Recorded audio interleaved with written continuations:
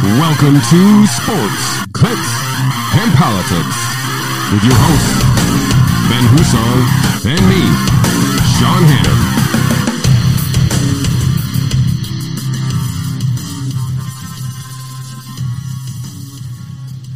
Hannon. Welcome to episode 58 of Sports, Clicks, and Politics. Thank you for joining us on another wonderful Monday afternoon here on the East Coast anyway. Well, I guess barely afternoon, 12:01 here. Mr. Husong, thank you for joining us. It's still afternoon? It is. I'm technically factually fake, not fake news. Not fake news. 1 for 1 on claims on the show today for accuracy. That'll end quickly. How was your weekend? It was terrific. It's been busy. That's good. Yeah. Shocking, right? Well, I mean, for you anyway. Yeah. I've got some family in town. I am now an uncle again. My little sister had a baby down in Tampa. Oh, congratulations. So welcome to the world, Mason Ryan Short. What a world he's welcoming into. Oh, yeah. God love him. He's excited. He can handle it. He's a big kid. So congratulations to my sister. And then it's just been wild. Amusement park Thursday, up to a farm on Friday, out to the lake Saturday. I don't remember yesterday. I worked at the ice cream shop. You're very diverse weekend. It's been weird. It's been a weird couple of days, even by my standards. But today, after this, I just got to do some work and then nothing. And I'm so excited for one day. I guarantee you by like 8 o'clock, I'm going to be looking around and getting itchy. Like, what are we going to do? You're going to finally feel like what it's like to be me on a daily basis. I can't do Rooting it. for nothing. I got into yesterday at the ice cream shop. We got very, very busy. We had gone home to have a family dinner. We were looking at the cameras, realized they were busy. We jetted out the door, headed back in there. And it was the weirdest thing is we're in the midst of chaos. There's people going everywhere. There's a line around the drive-thru. There's a line out the door. We're doing dishes. We're running around. And I had like this moment of calm, like, this feels right. And then I was like, I don't want to tug on that thread as to why that's normal, but let's just leave that alone. Well, hopefully we'll get you a way to disconnect from all that here for at least an hour. I love it. This is where I just unload all of the pent-up anxiety and thoughts. How was your weekend? Very uneventful. No events this week at the my facility there, so I did a lot of cleaning and organizing for this upcoming week. But nice. Did you watch any of the sports over the weekend, NBA or golf? No, not a thing. I didn't think so after hearing to that, but we'll get into that a little bit. Shocking. We're going to talk about our favorite brothers, the Cuomo brothers. Love those dudes. They're so hip. Yeah, they are. So cool. So righteous and ethical. And we get to bring that right into I misspoke on a previous podcast. Maybe it was 2 podcasts ago where I said my favorite news story was Bitcoin, but you know what it is? It's Epstein is my favorite news story. That's foolish for me to just...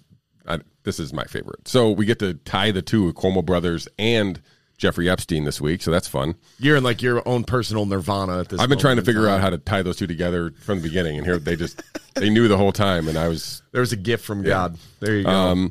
We're going to talking about a little bit, just some weird facts. We don't have any news breaking stuff, but I kind of want to touch on the Haiti assassination. Their president was assassinated July such as ago. 8th or 9th? 8th. It was the 8th, actually. It was the 8th, okay. But anyway, so we'll talk about that a little bit, some possible U.S. involvement.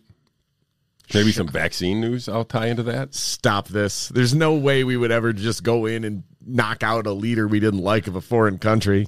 And then, speaking of the White House... well done. Well done. They've Press Secretary Jen Psaki came out and said that the White House is going to flag some social media posts. So we got that to look forward to. You think I'm on the list? I mean, I'm sure if you're not, why have a list? Honestly. Exactly. Let's just call that what it is. Speaking of that, because this kind of goes hand in hand with our next thing and our next 2 things, really. So I'm hearing the beat drums for masks and lockdowns again here coming in the fall. It worked so well last time. I guess. So I guess that's being talked about in lieu of maybe a revolt by the American people if that happens. And then I want to talk about something we've talked about a couple times here, but more of a specific angle here. Ivermectin, still in the news. Well, technically, I guess not in the news, even though it should be in the news. I was a guest on the A Free Solution on Friday, and we talked about this a little bit in that show with their host, Tim O'Connor, and we talked about some of the stuff, so I want to kind of re-go over these instances of ivermectin being used successfully in New York and what has taken to actually get them into being, into patients, actually. So there's been a long list of obstacles that have prevented that up until now. So, but let's go back and touch on some sports. And you guys may notice that the people who are watching the video here, I'm going to try to entertain you a little bit with our TV screen behind us here and get you maybe some video graphics. Look, it worked. So the NBA Finals, Game 5 was a really good game. I know you said you didn't watch it, but Suns, this was in Phoenix, so Game 5. Home team had won each of the first 4 games. And Phoenix gets out to I think it was 37-23 first quarter lead, up by 14. I turned it on. I'm like, beginning of the second quarter is over. And it was far from over. You were wrong. Yeah, actually, at some point in the fourth quarter, the Bucks were up 14. So they had made some crazy, they basically just dominated from the second quarter on. So it got exciting down the end, though. There was a chance Giannis missed 2 free throws. They were up 1, missed 2 free throws. Phoenix got the ball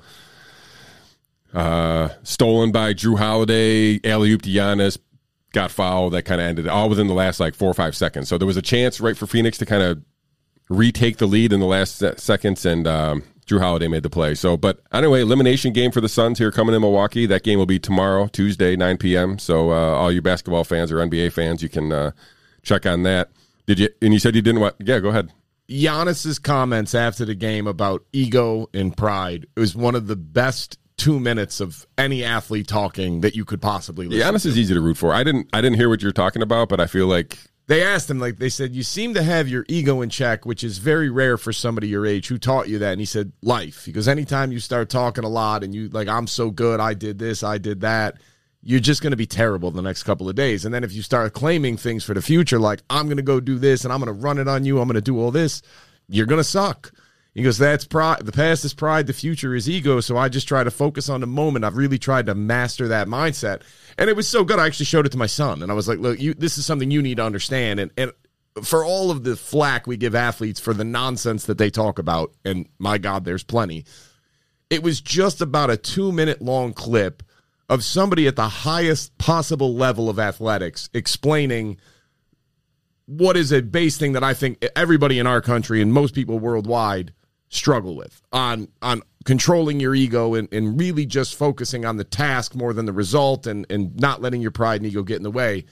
And if you haven't watched it, it's worth checking out. It's a great 2-minute clip, and it's a great lesson. It's a great reminder, and it's good to see somebody in that position be the one giving that message, to come out and say, no, I don't come out and talk a lot. I don't talk about how great I am or do this, or I don't make claims, and I try to forget about any past success, because the minute I start remembering it, I'm going to suck. It's a phenomenal 2 minutes. If you have a chance, watch it. I wonder if that's going to get a lot of airtime. Doesn't sound like it will. Doesn't seem Probably like it's going to. Yeah, doesn't seem like the right kind of instigating article to do it. Let's switch sports to the Open Championship. Mr. Husong, I know you said you didn't watch any golf, but Colin Morikawa, beat up or actually came. I think Louis Oosthuizen was actually in the lead going into round 4, and Morikawa maybe in second. But Oosty didn't have a great Sunday, and neither did my DraftKings team because of it. But I did have Jordan Spieth, Louis, and Brooks in my lineup, so that was a solid lineup. I mean, good as it could get, I guess, without having Morikawa in there. Right. But Morikawa wins his second major. It's good for Still him. only like 23 years old or something. Another guy who's easy to cheer for. Another guy, yeah. And I was going to say, kind of tying in Giannis, he has this, his past is I can't putt, but in the majors he seems to figure it out. So you're going to figure it out anywhere. Yeah. Congratulations to Colin Morikawa. Again, another athlete easy to root for. Like I said, it was tough to watch a lot of it because, it starts at 1 a.m. and finishes, sometimes I could wake up and watch a little bit of it, but it was tough. But yeah, I root for Colin Morikawa in general, even though I didn't have him on my DraftKings team this week. So a successful DraftKings and successful, I guess, golf weekend. So another guy easy to root for. Let's talk to some people who are not easy to root for, Mr. Hughes. So let's change this up a little bit. So you're familiar with our governor, yeah? Oh, vaguely. Did you know that on Saturday he was part of a investigation? The Attorney General finally got to the main suspect in the investigation, the governor. after talking to his closest aides there a couple days prior. So we haven't really got any information of what was done there. I'm not expecting to get some any kind of leaked information of what was happening there, but do we still think anything's going to happen from the governor in this investigation, impeachment? Do you think he's still going to run for office? What do we think is going to happen here? Of course. So he's going to run for re-election 2022, yeah? Yeah. So I don't disagree. I was wrong back whenever I figured he was going to get out of here, a year ago. I thought he was out of Dodge, or maybe not a year ago, at least a couple months ago. I never shared your optimism. No, I know. And a lot of people didn't. So you guys were right. So, but yeah, like, what contest in hell did I win?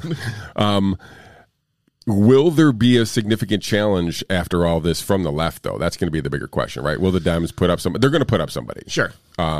Because they literally could not put up somebody. Like, if they didn't, they would be like, okay, well, this was all, we all made this arrangement way ahead of time. Thanks. I'm not sure they're going to. Like, I hope they do. They will. Should. But this guy has, I don't know what he's got, but he has something on people. Like, he's following the Ralph Northam playbook of just keep saying, no, I'm not resigning, and I shouldn't. And that's it. Yeah, and eventually they'll stop asking questions. And they stopped.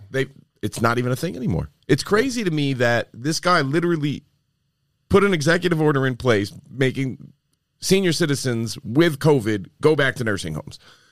There's been multiple studies done that have said probably about 1,000 people died unnecessarily as a direct result. Then he came out and denied that he ever made the order. Then he came out and said the order was just complying with federal guidance. All of that is demonstrably false. And then he came out and covered up data, like just pretended like we didn't have that data. Well, duh, he had to write a book. I mean, obviously. He had to sell a book. Oh, my God, the book. And in the same time frame, the Hospital and Nursing Home Association, which he, as a budget item at the last minute, gave blanket immunity from any liability for COVID-19 deaths. No negligence deaths because of COVID-19. Didn't get voted on, just as a budget item that he threw in at the last second after they donated $1 million to his re-election campaign fund. I mean, obviously, hugely important for his 2023 race that he's needed $1 million donation in 2020. That's just a coincidence that then he gave them blanket immunity. Then he goes out and writes a book. Book. His staff wrote the book. Staff writes a book while he's actively covering up data that he knows is damning and would make him look bad. And then the publisher gives him, what was it, a $5 million advance? Yeah. Was that the number? 5.1? And the book, like, it sold out. They paid him $115 a book. It was a best-selling book. I don't know one person that read it. I don't know one person that bought it. This is bribery on the government bought it. Listen, my guess is a bunch of SPACs and donor groups bought a bunch of copies as giveaways, and that's how they sold it.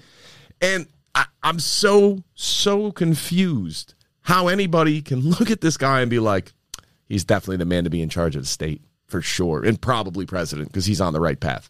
And then you just throw in on top of it, it turns out he's been sexually harassing anything in a skirt for the last 10 years and making inappropriate comments, making women feel genuinely uncomfortable, and sometimes just awkwardly coming on to them, and other times like going way beyond what is the bounds of appropriate behavior.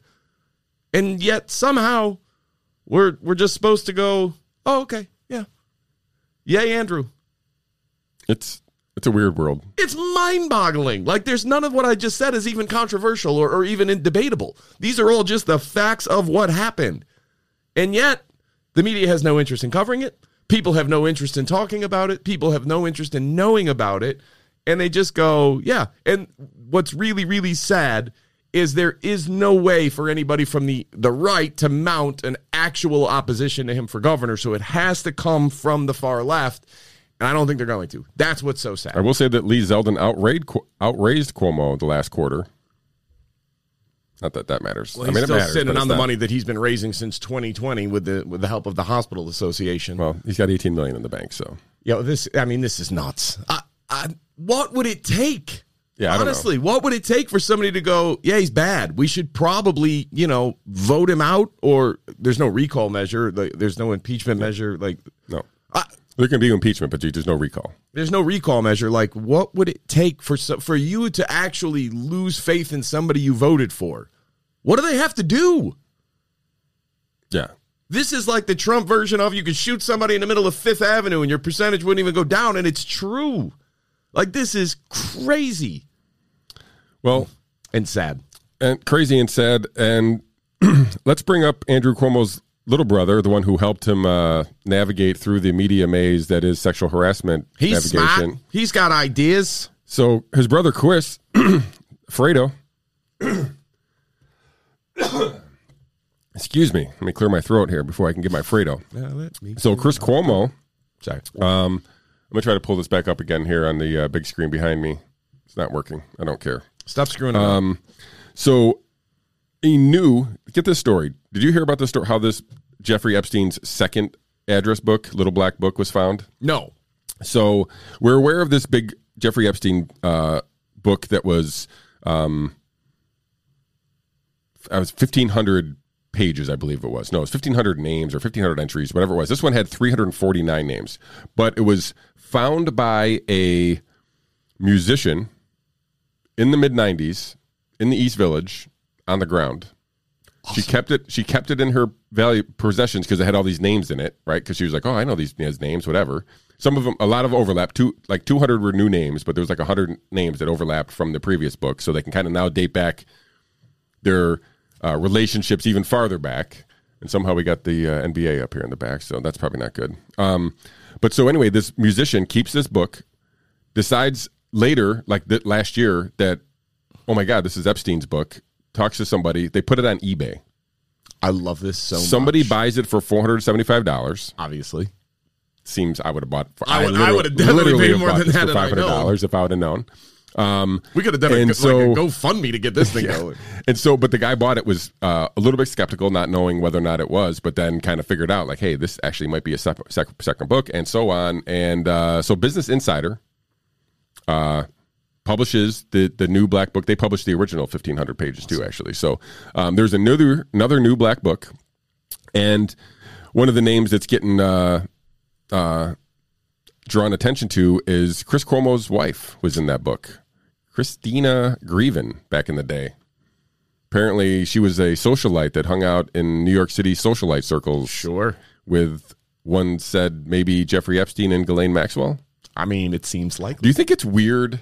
We've mentioned this before, and I know I've mentioned it freaking 100 million times, but isn't it weird that all these girls end up marrying people of influence, whether or not it's politicians, media people, financial gurus, scientists, whatever it is? All these girls that were kind of groomed under this Epstein umbrella basically end up finding their way married to people that they probably shouldn't be married to. Or they can be married to them, but they find out maybe they're purposely married to them. Yeah, it's weird. This is a world I don't understand, the world of wealthy socialites or socialites. Sorry, I was going to call them sociopaths, but we'll jam those together.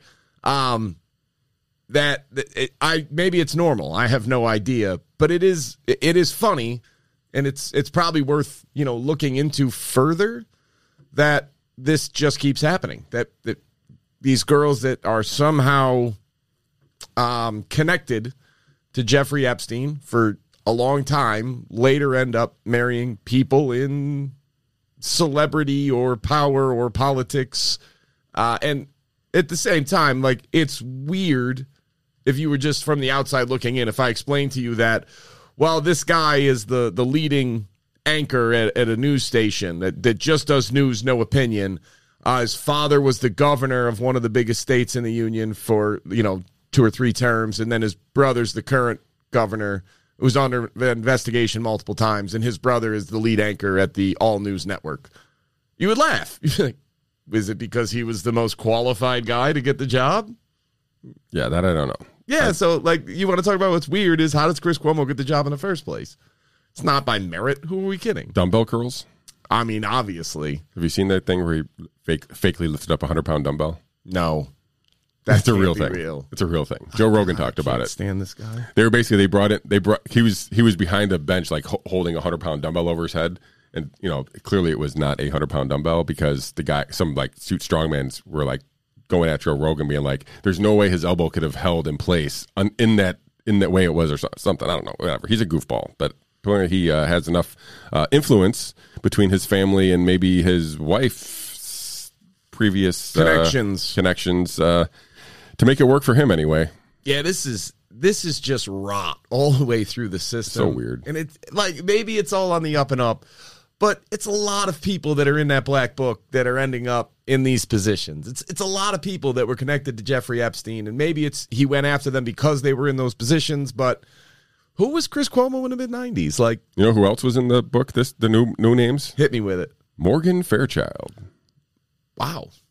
Yeah. Apparently Epstein had a thing for Morgan Fairchild. You know who else is in there, which is interesting? John Castimaidis. Do you know him? He's like a billionaire real estate developer in New York City. He has his own little thing. He's kind of a Trump guy in general, but Steve Ratner, remember him?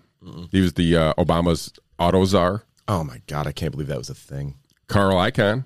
I know who Carl Icahn is. Yeah. Not shocked, but given his connections to finance. Let's see if I can scrim down through here and look for some other names that might be of relevance here as I pull up these 349 people. There's Christina Grieven again, Morgan Fairchild, Martin Perez, former Harvard professor, owner of New Republic. Sure. Longtime mentor to former Vice President Al Gore. Shocking.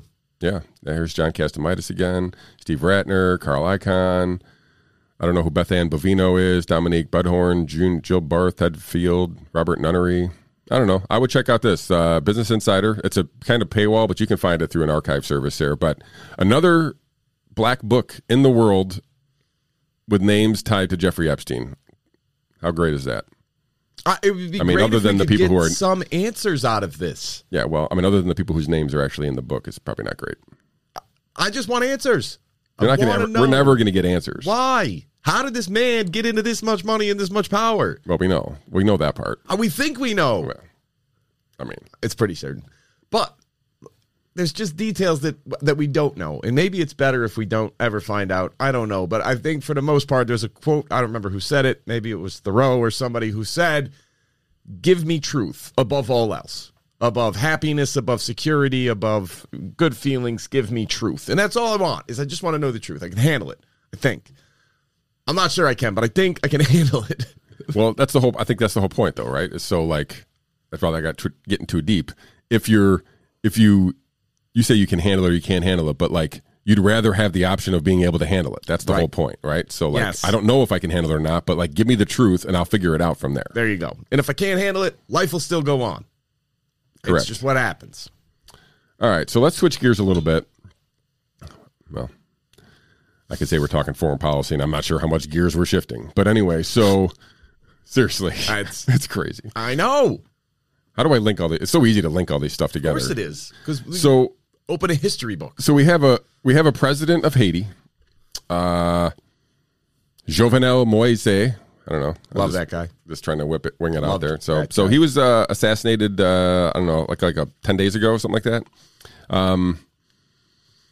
News unto itself for sure. A video clip, which basically just has audio. Did you listen to the video clip that Breaking Points played? It was from Sagar and Crystal show. No, I read the article, but I didn't watch. So they played a video clip, and you can hear, as you can hear the event unfolding in the background, basically through the video camera, and you hear people yelling, "This is a DEA agent. This is a DEA agent. This is the DEA." So they're yelling in English, "This is the DEA." Now there is an accent, but they're clearly they're implying that they're the DEA. Sure. Great cover. Don't get me wrong. If that's how you're going to get people to stand down, that's an excellent way to do it. Don't get me wrong. But that was part of the thing. So whatever. So it turns out going forward that now there's a bunch of U.S. ties to this hit squad. Yeah. So there's this supposedly Colombian mercenaries with the help of that were hired by some security firm in Florida, and that may or may not have CIA ties. We'll go there some other day. Hired these mercenaries in Colombia to assassinate the Haitian president, sir. So successfully, I might add. And apparently these mercenaries were trained by the U.S. military, as we're with several of them being informants for the DEA and the FBI. Shocking. So what the hell? Is this meddling in foreign affairs? Is this affecting elections? Is this worse than Facebook posts? I want to know. Marginally. Depends on how many Facebook posts we're talking about that the Russian hackers buried us with. But like, listen, this is crazy. And yeah, you could say you could always justify it of like, well, we train people all over. Like, yeah, we do have a tendency of like training people in the Mexican government how to torture properly to get information, and then it turns out they work for Mexican drug cartels because that happened. We're training people in Colombia to do these things that are working for cartels and governments and whatever else. And then it's so the guy that we trained, along with other guys that we trained, just happened to go to Haiti and whack a president while screaming they were DEA. Oh, and they happen to be, and I'm going to put the air quotes on this, informants for the FBI. Maybe they're former informants. And DEA. Maybe they're former informants. I mean, I would certainly claim they were former now. Good Lord. Like, the FBI is not stupid, but they do have a pattern of this. They have informants that then end up doing heinous things, and they're like, see, we were able to solve it because of our informants. Like, yeah. And it's not just 1, 2, or 7 of the 25 so far arrested have been with U.S. connections, just for the record. It's outstanding. I mean, think about it, though. Like, how in the world do you get 25 people together to carry out an assassination and no one leaks? No one, like all the spying we're doing around the world, you're going to say we didn't know this was coming? 25 people were involved, and 7 of them were informants, and we didn't want to call the Haitian president and be like, hey, just a heads up. This one dude, I don't know about the other 24, but the one dude from Colombia is no joke. We trained him really, really well. Our bad. But you may want to beef up the security. Can I hypothesize a reason why that call would not have been made? Yes. So I'm going to hopefully get the dates right. June 8th, Bloomberg reports that not a single vaccine has been administered in the country of Haiti, and they don't know when vaccines are going to be there. There is conflicting reports whether or not President Moisey, whatever his name is, whether or not he was responsible for there being no vaccinations or not. He's assassinated on July 8th, and on July 15th, 500,000 vaccines show up on the Haitian, being committed from the U.S. Do you think there's any kind of weird, I don't know, coinky-dink there going on? I'm just hypothesizing. Why do you do this to me? Because you love it. Why? Like, why? Can't we tie everything back to the vaccines yet? And Epstein? That's the whole goal. I don't understand what the end game is with the vaccines, though. I just don't understand. Compliance. Yeah, I guess, but... For the next one. I mean, if that's true, everything you said is true, but let's just say it's a coincidence. It's weird. And again, it fits in with the idea of like 7 of the 20, a 25-man hit squad, like 25 people are involved. Now, listen, to paraphrase Ben Franklin, 3 people can keep a secret if 2 are dead. That's it. Like 25 people aren't keeping their mouth shut. Especially when we knew 7 of them were informants. What were they informing the FBI and the DEA about? They're either doing their job poorly or doing it perfectly. That's way exactly more right. Concerning. For sure. So, like, you didn't plan this overnight. It's not like you got 25 people all into the country and just on a whim were like, oh, look, an opportunity. This requires planning and tracking and scheduling and everything else that they obviously were probably carrying out for weeks. Months, actually, yeah. Right. So then all of a sudden it just like, you didn't know? And I hope it's not the vaccine, but there's got to be some reason we didn't tell this guy that it was coming. Listen, this guy's tried to, this guy was trying to change the Constitution and try to stay on. So like, there's probably a bunch of reasons why this guy probably wasn't a good president. I don't really know enough about Haitian, politicas to kind of evaluate that. But the timeline is weird, and the circumstances surround his death are even weird. So it just is weird. I don't understand this. I don't want that to be the case, that they were just doing this because he was opposed to the vaccine, and then it's coincidental that they just got 500,000 doses right after he died. I mean, never let a crisis go waste, I guess. So seriously, why do you do this to me? Let's talk about your boy Joe Biden. Love him. So the White House, well, it's not really Joe Biden's not really saying anything. He can't even form a sentence. The White House, with the mascot of Joe Biden, had their press secretary come out and say they're working with Facebook to flag problematic posts that spread disinformation. Mr. Husong, it's not concerning. She says that the administration has created aggressive policy systems to spot misinformation and be flagged by social media companies. She also said that she thinks that if you're banned on one social media company, you should be banned on them all. What do you think about the White House telling Facebook what they can and cannot remain on their site? And do we think that's a violation of the First Amendment? I mean, obviously, yes. Like, even if they don't make it a law. I know it's a private. This has always been the argument, right? Facebook's a private company. YouTube's a private company. Okay, but if the White House is saying, hey, you have to take this down, what is that? That's not the government's place. Like, listen, I get that they didn't actually pass a law or anything else, and I understand that. And I'm not telling you they're doing anything objectively illegal at this point. If you support this, I don't understand you as a human being. Like, it's not the government's place to be even influencing, because the government's supposed to be the ones regulating Facebook. So if you ran this company and then the president's press secretary comes out and goes, this is what we really think they should be doing. This is what it should, and we're going to go after them, and we're going to encourage it, and we're going to point it out to them. We're going to do all this. If you're the one running the company, I hope that you're strong enough to stand up and be like, I'm sorry, but that is not your place. You don't get to say that. We run this company privately as a business, and we can keep whoever we want on or off our site. And the idea that the White House feels so empowered that nobody even said, like, hey, let's just be careful with how we're going to word this. Maybe this is a little bit of overreach. Maybe this is not our place. There's nothing that's not the government's place anymore. Everything is the government's domain. And if you disagree, then you're a science-denying Trumpist who just doesn't care that people die. Pretty much. I mean, that's the low-hanging fruit, right? They just group everybody into that exact category and push forward. I mean, they're trying to do more and more of this. Like, this is clearly a concerted effort to make sure that certain types of discussions are not had.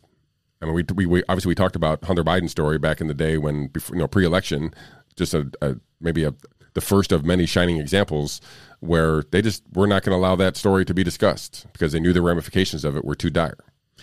Yeah, it's crazy. Like, we talked about the lab leak already here, and we're going to talk about ivermectin in a minute. And these are just some of the examples. Like, this is where, I've always blamed the corporate media malfeasance on it's the byproduct of paying for clicks, of just trying to get sensationalized headlines in, and that's what it is. It can't be. Because what in the world, could have been a more sensationalized headline than leading presidential candidate's son fill in the blank? Like, there's almost nothing you couldn't fill in that blank that would be accurate. Like, unbelievable selling access to his father. His father met with people when he was the vice president. We've talked a lot of times about the Chinese nuclear secrets deal that he was on the board of the company for. You have a witness that testifies Joe Biden is the big guy.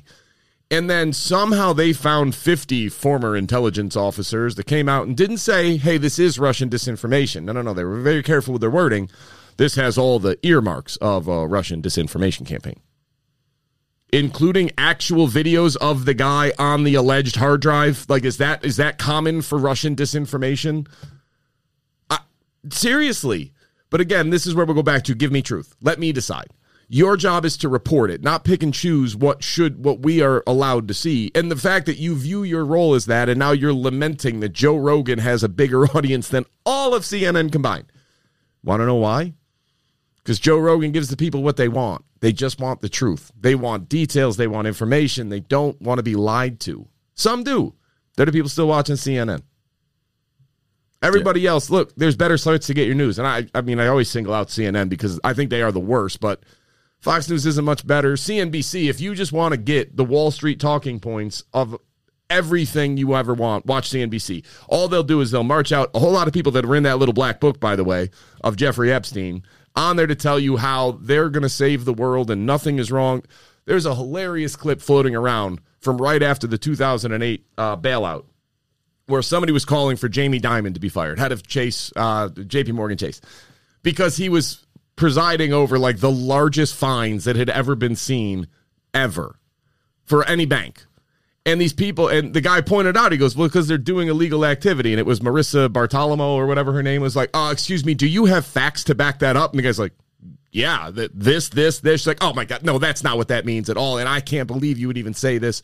Why would the shareholders want him fired? Legal troubles aside, like leaving that off, why would they want him fired? And the guy's just staring back at her like, legal troubles aside, the guy's committing fraud.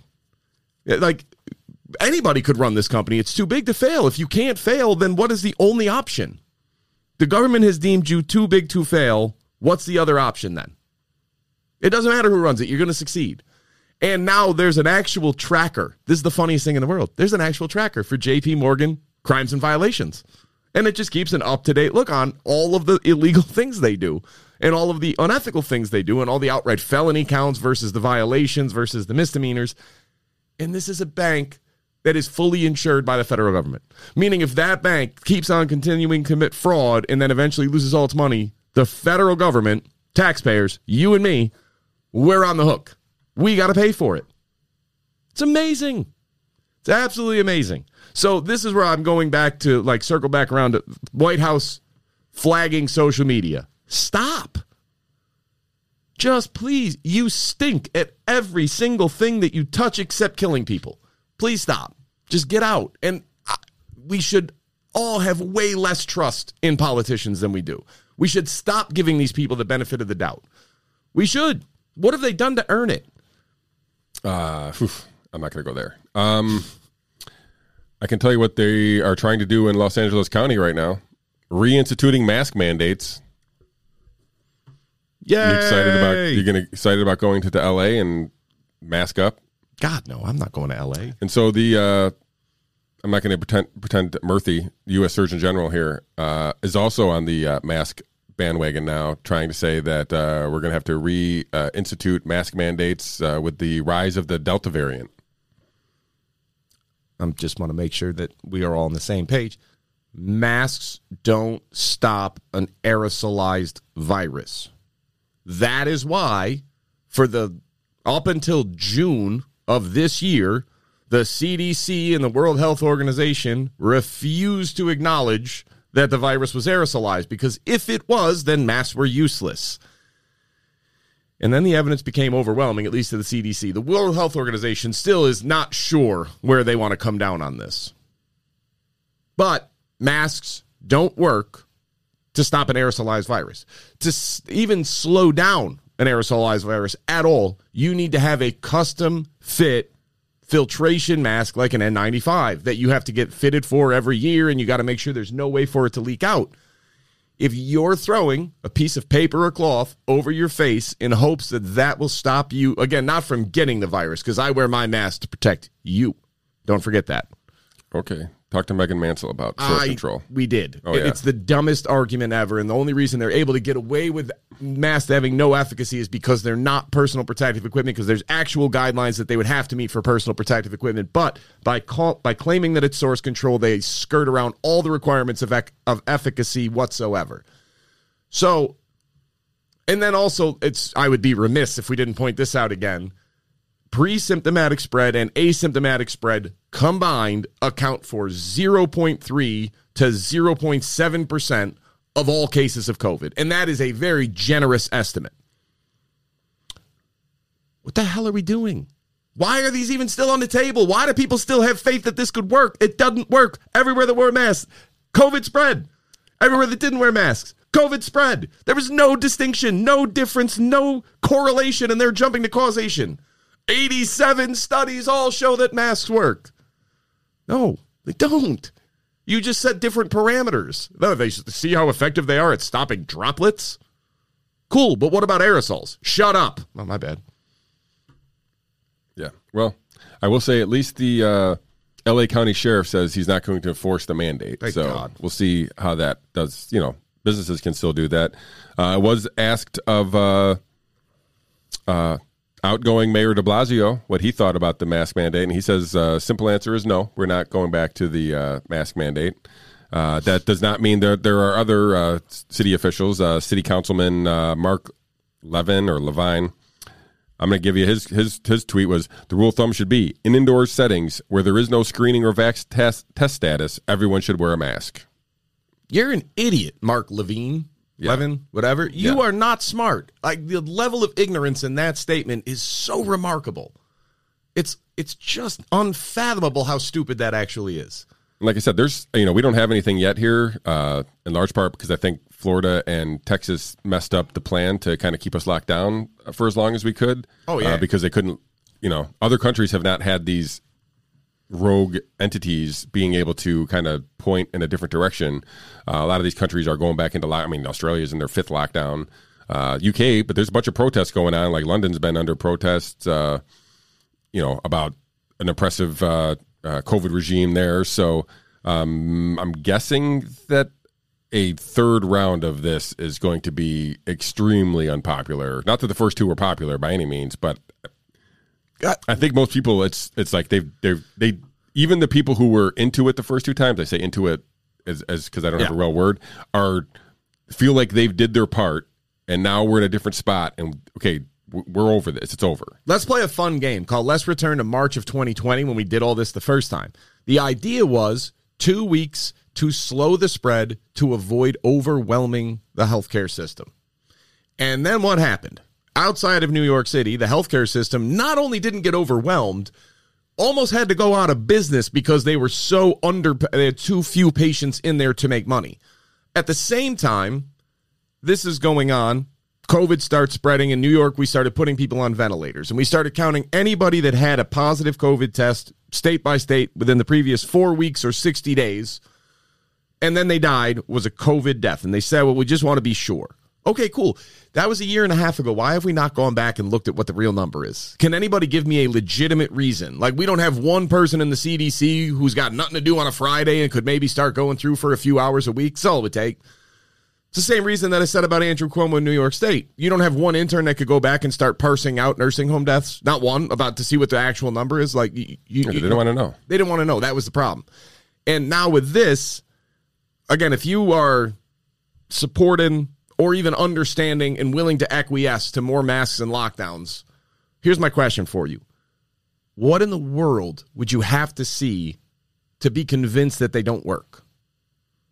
I genuinely don't understand. Like you just said, Australia's on their 5th lockdown. So the first 4 didn't work. You can't lock down forever. This doesn't come with no cost. This is insane. Like, we're just doing the same thing over and over again and expecting a different result, and people are cheering for this. And then people are looking at anybody on the other side going, no. Like, you're dangerous. You're out here spreading disinformation. No, you're spreading disinformation. I'm trying to spread some objectivity. Yes, if you have symptoms and you might have COVID, sure, put a mask on. But just understand it's not going to do much. I'm sorry, I don't make the rules. This is what the data actually says. Is it minimally helpful? Sure, in very short settings. That's it. In very, very short time frames, because again, the mask is not a force field. It doesn't destroy the virus on contact like bleach and UV rays injected into the bloodstream. Sorry, I couldn't help myself with that. But it just sits there, and then you successively breathe on it over and over. And guess what happens? It aerosolizes even the droplets. So in a lot of ways, instead of a droplet that would go out like 7 to 8 feet and then drop, it now aerosolizes and it becomes a random particulate. I know that's not the proper word, but I can't remember it. But gravity has no impact. So instead of just going out and then dropping, it just hovers in the air for hours. Hours. It's amazing. It's actually harmful. And it gives people the false sense of security, like I have a mask on, so I'm fine. In the same way of like people that are getting vaccinated now, cool. It's not going to stop everything. And at some point you have to accept you can't stop everything bad from happening. I know a lot of people die. I understand that. We're a country of 330 million people. A lot of people die every single day in this country from various causes. Most people who get COVID at this point are not going to die. And now that we've stopped putting people on ventilators at the drop of a dime, less and less people are dying. Do you ever wonder why New York, New Jersey have such a disproportionate high number of the deaths, especially early on? It's not hard to understand. Like, once you actually look at it, it's really sad, but it's not hard to understand. And then we do have things that actually have a positive impact, that are far more effective than masks, that are far more effective than social distancing and lockdowns. And not only do our leading scientists ignore them, they actively cover them up and falsify them. I'm talking specifically about hydroxychloroquine and ivermectin. I'm not saying hydroxychloroquine or ivermectin are wonder drugs, but the idea that they have minimal to no impact is not supported by data, and the idea that they come with any significant risk is complete nonsense, is poppycock. Is that still a thing? Sure. People still it say is that? now. You just brought it back. Bringing it back. There are no side effects to these. And hydroxychloroquine came out, and the basic only claim was if you give it to somebody very early on at a normal dose, it appears to have a significant impact on mortality, something like 70 to 85% drop in mortality. Hey, how much time did we spend studying that overall? Like none whatsoever. We were too busy fast tracking an mRNA vaccine. We'll get into that in a minute before we talk about ivermectin. I'm going to come back to that. And then not only that, there were studies that got published with completely falsified data. And our leading scientists and doctors in the world went, see, hydroxychloroquine is dangerous. Like, what? No, it's not. It's like one of the safer drugs. We give it to nursing women and elderly people for malaria. Like, what do you mean it's dangerous? You didn't find that odd? Oh, well, it shows it's ineffective and people are having adverse reactions. Yeah, because you gave them 4 times the recommended dosage on day 14. It's like testing. Never mind, I made that analogy before. I'm going to leave it alone. So we covered it up, even though it had an impact on mortality. Not an impact on spread necessarily, but it did affect. Instead, we approved remdesivir. We approved that. It's still approved today, despite no impact on spread, no impact on mortality. But if you were going to get better, you get out of the hospital about 2 days earlier. So that's a big deal. Even the World Health Organization came around and was like, yeah, you shouldn't use ivermectin. It doesn't do anything. FDA is the only FDA-approved drug. Remdesivir. You said ivermectin. My bad. Remdesivir.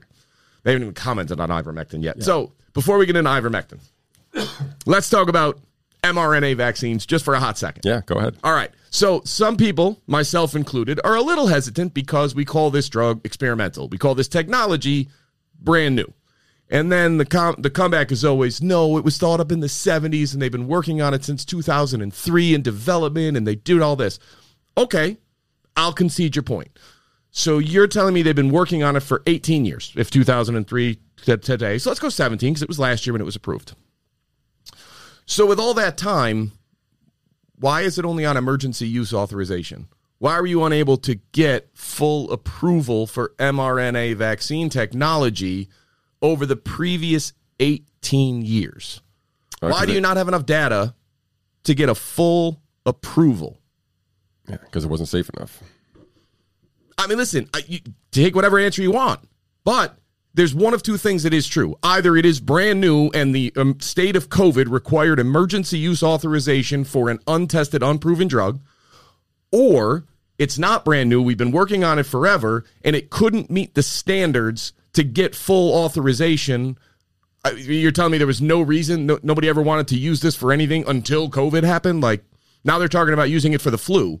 They didn't want to try that 3 years ago? They've been working on it for 13 years. If it's so miraculous, so wonderful, so good and effective and safe, why are we unable to get full approval for an mRNA flu vaccine at some point between, 2003 and 2019? Why? That's an unsettling question. Why were we not able to? I really would love an answer for this. Why is it emergency use if we have been working on this for 18 years, as all the heavy pro-vaccine mandate people like to say? Why? 18 years is a long time to be studying a drug and then get emergency use so you don't have to go through your full data sets and full findings and disclose everything. That's weird. Makes me a little uncomfortable. Yeah. And if only if there was a way for those who were uncomfortable to treat themselves prophylactically against COVID with a cheap and readily available drug. Well, that would just be wild. But we have one. Let's do this ivermectin thing. But let's first give a little bit of a backdrop of what ivermectin is. I know we covered this in a previous show, but this is a drug basically that won the Nobel Prize. It has been administered 4 billion times, safely 4 billion times. One of the safest drugs ever put forward. It has been used for decades, and effectively for decades. And we have some real life examples of people who were using ivermectin not for COVID, but because they were using it prophylactically for other things, and specifically Africa. We had some test cases arise out naturally from these states that were using ivermectin prophylactically, and they all had significant reductions in deaths and hospitalizations. So it kind of stood out. People looked further. People started doing more trials. There's been something like 54 trials now for ivermectin, all showing positive results. Some of them significant positive results, again, in hospitalizations and in deaths. Not perfection, but very positive results. Yeah. And similar to what you were saying with the hydroxychloroquine is that timing of the treatment matters. And if you're doing it prophylactically, obviously you have to have it before you have the disease, so it doesn't work. That's how prophylactic works. Now, there is some evidence that ivermectin also works as a treatment for people who have COVID. There is a mechanism where ivermectin actually bonds to the spike protein and makes it, muted, basically. So there's all this science. We talked about how Brett Weinstein's podcast with Dr. Pierre Corey and Stephen Kirsch was taken down. It was also taken down. He had one with Dr. Malone, who was talking about the vaccines, also taken down. So this kind of goes back to the flagging of and the censorship of social media posts, especially when you're talking about discussions amongst scientists talking about, data, which is mind-boggling to me. But so we have this ivermectin, and we have some real life. We have a handful, more than a handful. I may have a couple, 3 or 4 of them here today, of real life patients who were in New York. First one, Judith Smenkowitz. Say that again. I got nothing. Smenkowitz. 80-year-old on a ventilator. Her grandson discovers ivermectin online through misinformation. Sure.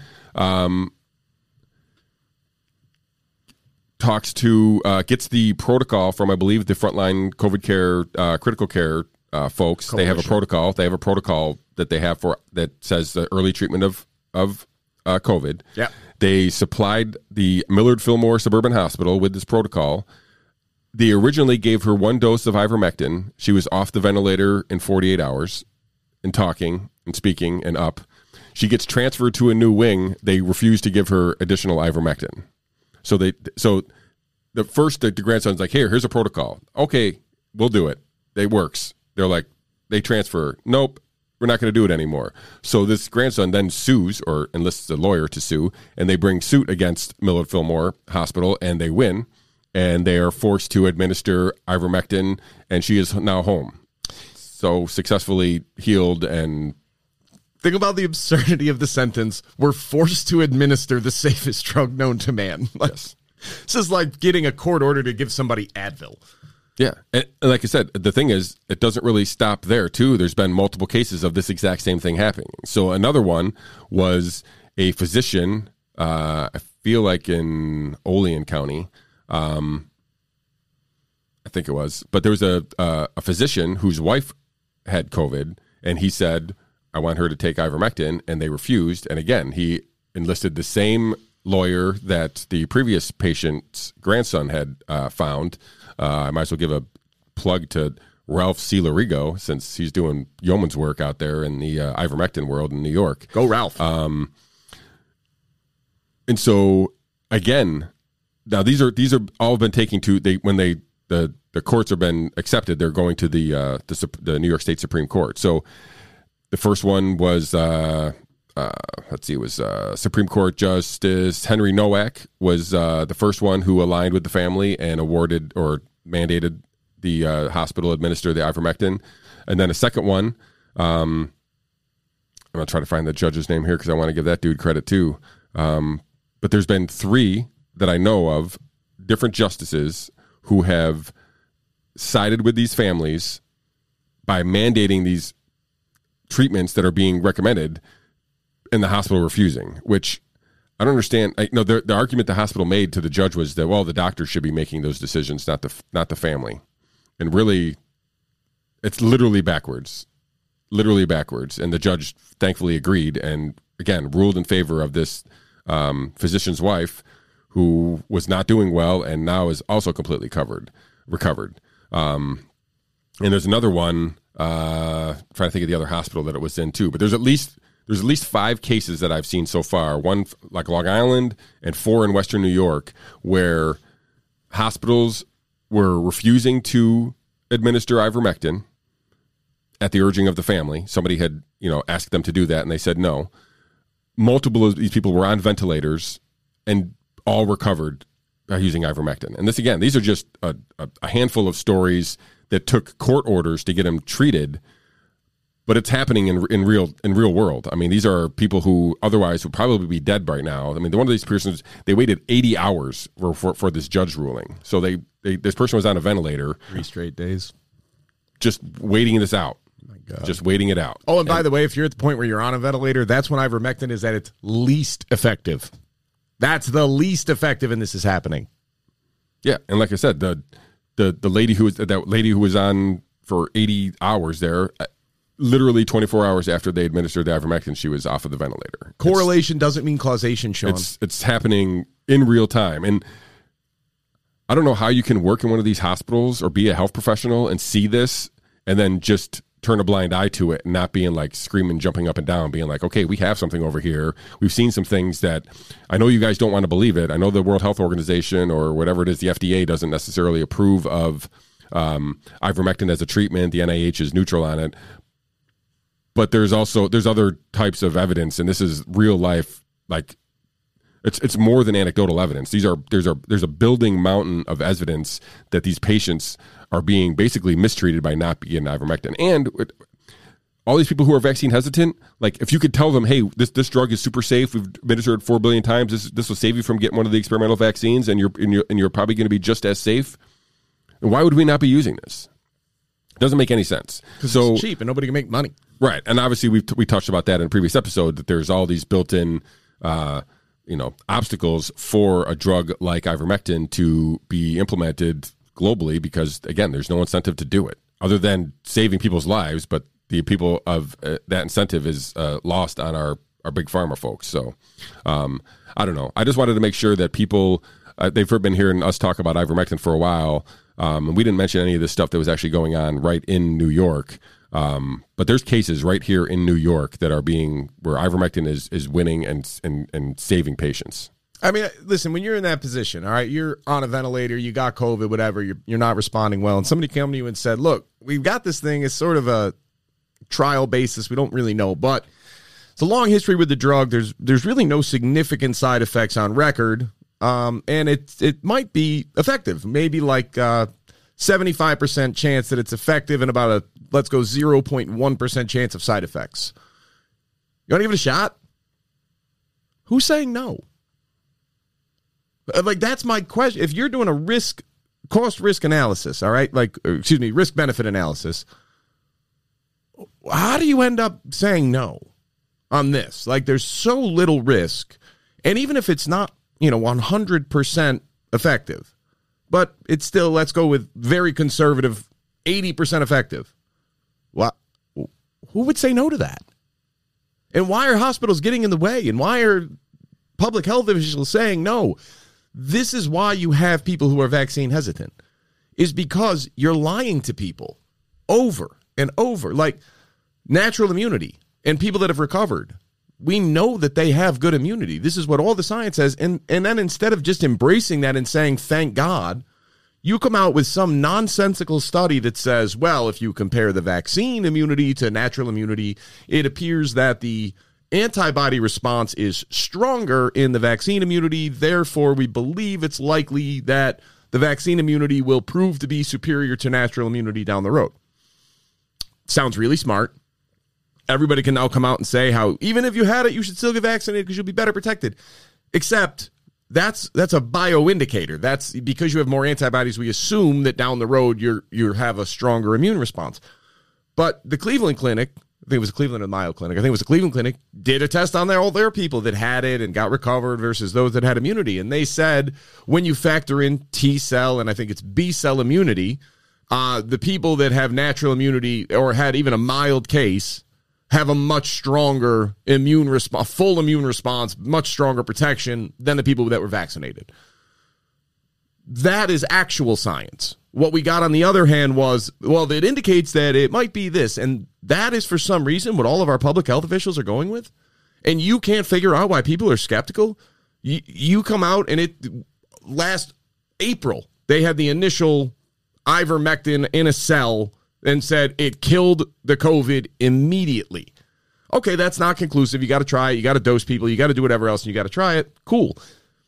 We didn't even look into it. The NIH didn't fund a study. They finally came around because they were shamed into it 3 or 4 weeks ago into funding a study on ivermectin that somehow is going to take 17 months to complete this randomized control trial funded by the NIH. Just in time, probably. Right, like just in time March for the end of lockdown 2023 is the earliest we could find out if this drug is effective and safe. Meanwhile, there are tests, there's meta-analysis from all over the world. Analysis, yeah. Sure. From all over the world that are showing, again, not perfect, but very effective. Yeah, I'm going to piggyback on that only because Tess Lowry put out the big meta-analysis study that was done is now the haters are trying to knock one paper that was done, part of the meta-analysis, and saying that was a bogus paper and it was retracted. It was retracted. That being said, she just, with basically a couple clicks, refigured the meta-analysis by removing the paper, and now it's actually shows the effectiveness is probably better, but the confidence in that effectiveness is not quite as good, but barely different. So like basically nothing changed in this article by removing the one by the one. And, the meta-analysis, it accounts for the idea that there may be errors in these studies, and I'm assuming there's errors in many studies, and that's hence why the we have confidence factor. Right. And so the idea that that these studies were small in nature, you compound the viability of those studies by adding them and doing this meta-analysis of all the studies, and it takes away some of those, it smooths out some of the edges, some of the warts on some of these individual studies, because if one study's underdosing or one study's overdosing, through the compilation of all of the studies, you kind of find a medium. And this is what this study has showed, basically, hey, there's a significant reduction in deaths and hospitalizations with early treatment of ivermectin. There's really no disputing that anymore. It's just a question of why are we not administering at this point? And the obvious answer is because there wouldn't be no need for a vaccine, and the emergency use authorization would be questioned and go away, and all these drug companies would be SOL. But that's what needs to happen, and I don't know when it's going to happen, but I'll repeat what Dr. Corey says. He's basically, in the future, it is going to be known that ivermectin is the best treatment for COVID. Yeah. We just don't know it. We just not acknowledged it yet, but it is going to be. Like it's sad. This is my point. Like, just to go a little further on this, if you want to know why people are skeptical, it's because you keep lying. You kept lying. Even when the data was very clear on children, you kept lying. Even when the data is very clear on masks, you keep lying. Even when the data is very clear on ivermectin, you keep lying. Even when the data is crystal clear on natural immunity and recovered immunity, you keep lying. So all the lies go in the same direction. And then I don't know what your goal is. I don't. I don't know what public health officials, I don't know what Dr. Fauci, I don't know what Joe Biden, I don't know what any of these people are going for. I don't care because it's not truth. So no, I'm not just going to go along because I don't trust you any longer. And it's very simple why. You keep lying. And then you're like, why don't you trust me? Well, because you keep lying. I had a friend of mine reach out and said, what would it take for you to start trusting these people again? I would say, well, to stop lying would be a good first step. Like, give me something I can believe. Right. Like, say something truthful. Say something that actually, I'm like, oh, that makes sense. Every once in a while, but for the most part, you're right. Everything leans one way. Right, and it's not an accident. That's my problem. There is people that the study should have been pulled from the meta-analysis. It was a nonsensical study. It was bad science. Cool, pull it. The data still stays the same. It didn't change much. The problem is there's no longer Fauci at all. Your goal is not actual help and prevention and objective truth. It's clearly not your goal, at least not the primary goal. So I don't know what your primary goal is, but my primary goal is still objective truth. That's it.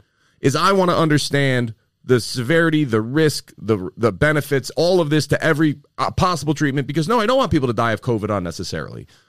Now we're talking about the Delta variant could be way more deadly. It's not.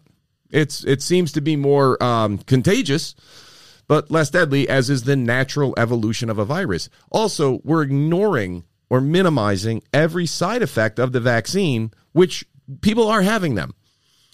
People are getting heart problems, nerve 400,000 adverse events. Like that's 9,000 deaths. But you're not allowed to talk about it. You're not allowed to bring it up because people look at you like you're nuts. I had a guy over at my house 2 weeks ago that looked at me like I was insane when he found out I wasn't vaccinated. Like, what? What is wrong with you? What are you so, you a tinfoil hat or whatever else? Like, yeah. No, it's because I don't know enough. That's the problem. And I smiled at him and I was polite about it. And I was like, yeah, no, good for you. I'm happy for you that you are. Why would I get vaccinated? And he's, I don't even want to talk to you about it. I'm like, all right, fine.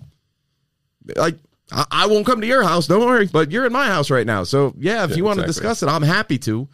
But you got to discuss it with somewhat of an open mind. And the problem is people don't want it because now I don't understand what's happening. I don't think anybody else really does either. And if they do, like, I don't know where you get. I hope it's just a money grab. That's what I keep going back to.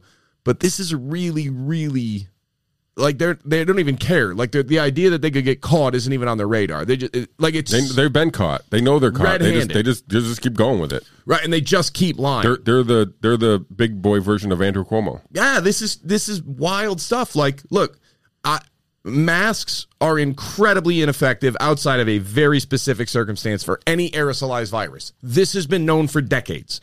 Lockdowns do not work as an effective way of blocking the spread of a flu-like respiratory virus. This, again, has been known for decades and has been advised for decades not to do it. Ivermectin is very effective at killing COVID-19. This has been fairly obvious, let me say 6 months, to be very, very conservative. For at least 6 months, because that's about when the Argentina study came out with the people in the hospital, and none of them got COVID who had been treating with ivermectin, and like 60% of the people that didn't take ivermectin got COVID. So at that point, you have to at least acknowledge, all right, this is pretty strong data. So that was in August of last year. But we ignore it. And the data on natural immunity, this is, I think, the first red flag for me, was the studies that were coming out. They were testing natural immunity as early as last April. I think the first study came out, and there's about 5 of them done from different parts of the world. Every one of them came back and said somewhere between 20 and 60% of the population has pre-existing immunity to COVID-19. And we just ignored it like it wasn't a thing. And then the data on asymptomatic and pre-symptomatic spread came out, and it was virtually non-existent. Virtually less than 0.5% of all cases are spread this way. And we have everybody wearing masks. And then the data on children came out. Don't get it. Don't really get sick. The only children that actually died of COVID-19 are children that had a predisposition to risk from a respiratory virus. They had a medical condition that made them more susceptible to harm from a respiratory illness. Children, by and large, zero risk, don't effectively spread it, don't give it to each other. And we shut down schools. And we masked our children in schools for a full year. Listen, these kids are, I've seen it firsthand. Like, this is a setback. There's no way to do this effectively. And we're lying. We're lying to these children, acting as if they're somehow benefiting the teachers or protecting their loved ones when they're at no risk of spreading I shouldn't say no risk, virtually no risk of spreading it overall. So we're lying about natural immunity. We're lying about masks. We're lying about the risk to children. We're lying about the risk to young people in general, because if you're under the age of 65, you want to know what your actual risk is of dying of COVID? Obesity. That's it. And a handful of other significant medical conditions. But the most common one is obesity. That's it. Get outside and get healthy. Outdoor transmission. Remember that nonsense? We went on with that for months after it was obvious that didn't happen. And that UV rays are actually like the best thing in the world if you have it. To not get it is to be outside. And you forgot to mention the hypersensitive testing. Oh, my God, I did. I forgot about the PCR testing, where we know that anything above 35 cycles, 97% false positive rate. 97%. And all the people on our side of the argument were asking for was just disclose the cycle threshold with a positive test, because it's not meant to be the same. It's like using the Richter scale and calling any seismic activity an earthquake. That's bananas. Of course, it's not an earthquake, and we're not going to make public policy based on that. Just give us the cycle threshold with the positive result, and we just got told to shut up and go away, and we didn't know what we were talking about. Even the guy who invented the test said this is a terrible idea before he died. Yeah, and to our point, they set the cycle threshold to 28 when they were testing the vaccinated people. Yeah, that's messed up. And now they're saying like vaccinated people are way less of the spread. Of course, because you're testing them differently. Turn them back up to 40 like you do everybody else, and let's find out. Because, listen, you might be right. That might be accurate. But we don't know. Yeah. Because you're tipping the scale. You put your thumb on it, and you're like, this one weighs more. Like, well, no. Let's find out what really happens. But again, the goal is no longer truth. That is not the goal of our public health officials or government, shockingly enough. Just ask the former president of Haiti. But I don't understand what the goal is, but all of this stuff should be unsettling to you. It should be, because this is weird. Why are we doing this? Why are we? Well, with vaccinated people, the concern is just if they get sick. Shouldn't that be the concern with unvaccinated people too? Wouldn't that be like, if I got COVID, never had a symptom, and then fully recovered, I'm at virtually no risk of spreading it to anybody else regardless, and I have no health risk. And now on top of it, I have immunity more than likely for a very long time. Robust immunity, even from a very mild case. Why are we not studying who has natural immunity to figure out what the characteristics are? Wouldn't that be something you would want to know? Is, holy crap, 20 to 50% of the population has pre-existing immunity. Well, I mean, unless you were trying to get everybody vaccinated. What's the commonality of those people? Oh, shut up, Jim. We got to get a vaccine out here. Like, oh, well, emergency use authorization, so this is like a brand new experimental vaccine. I don't think I want it. Oh, shut up, you science denier. It's been in existence for 15 years. Well, then why don't we have full authorization? Why is it only emergency use? Why is it not approved? In 18 years of development, why has this never been approved for any vaccine before? Shut up. It's an emergency and you could kill your grandmother. Yeah, well, that's what the White House wants. They're basically making all this scientists. We're going to go door to door. Holy crap. Where do we live? You're going to go door to door with a needle? No, it's not going to end well for you. I'm telling you right now, it's a bad idea. Don't do it. But they're just lying over and over, and people are so, I don't even know what the right word is, eager to believe it. They don't want to hear the other side because it's like, well, you're just an RFK QAnon Trump guy. Like, I am none of these things. I am looking at all of the data and going, this does not add up to what you are saying. You are trying to convince me that 1 + 1 is 3, and then getting angry at me when I go, no, it's not. Or let's go a more complicated math problem is like, you're trying to tell me that 48,000 times 13 is 4. And I'm going, I don't know what the answer is, but it's definitely not 4. It's definitively, that's wrong. That is not true 100%. And then you're mad at me because I'm pointing out that the answer can't possibly be 4. This is weird. You're a heathen. I don't understand why people are like so unwilling to even look at it objectively, because there is no way you could draw this conclusion if you looked at it with any sort of objective analysis beyond blind trust. Yeah.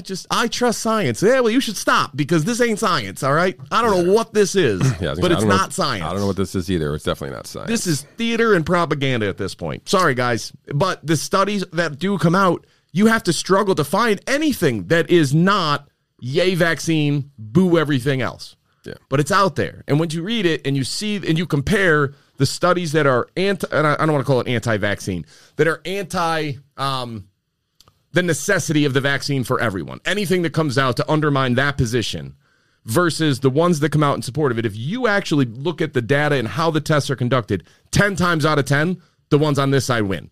10 times out of 10, it's more thorough, it's better supporting data, it's better benchmarks, better standards, better outcomes, and it gets ignored. It's amazing. Yeah, we live in a crazy dumbest world. Time possible. We live in the dumbest time possible because you have access to unlimited information from around the world and no curiosity whatsoever. That's what's so sad about living in this time right now, is watching people be willfully lied to, and they can't bother to do 30 minutes of research on it on their own because they'd rather be lied to. They don't want, but right. So they don't want to be wrong. They don't want to have to change their view, right? So they don't want to have that information possessed to him. So, and this is where we'll go back to George Orwell, the freaking prophet that he turned out to be. They're lying. We know they're lying. They know we know they're lying. They continue to lie. Guys, this doesn't go well from here. In any society, when you start accepting this, it typically doesn't get better. I'm sorry. It just doesn't. This just continues. Politicians don't give back power. Wannabe authoritarians in government don't suddenly turn into libertarians and go, you know what, I trust the people. Think about this, the arrogance of the statement, well, people spreading this information on the internet are causing people to die. So the people that are dying are too stupid to look at something objectively and go, well, that's kind of crazy. And, well, this doesn't add up. So, you know what?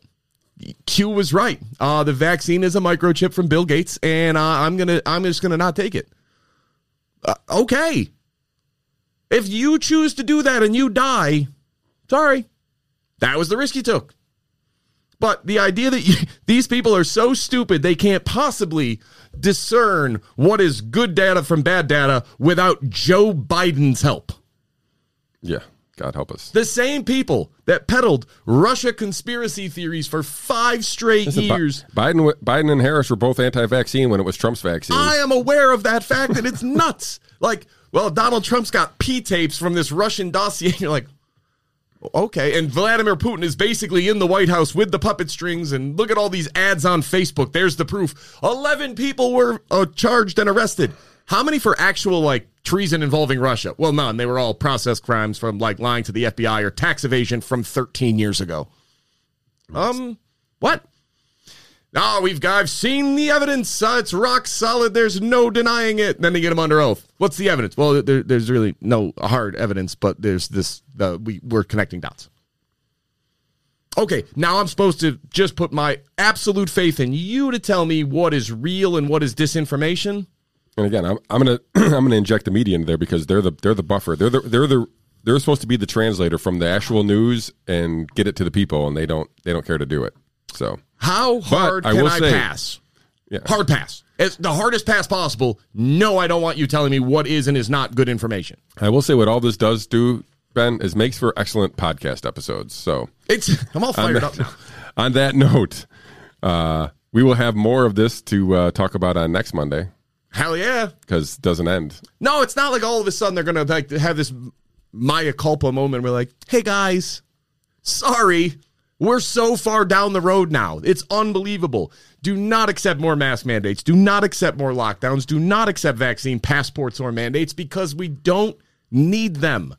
This is not supported by any type of data or science. A woman. I got to take a nap. All right, folks. On that note, I'm not even going to ask Ben for any more words because he just ran out. We'll see you all again next Monday. If you haven't already, be sure to share and like this video. Tell all your friends, tell all your family.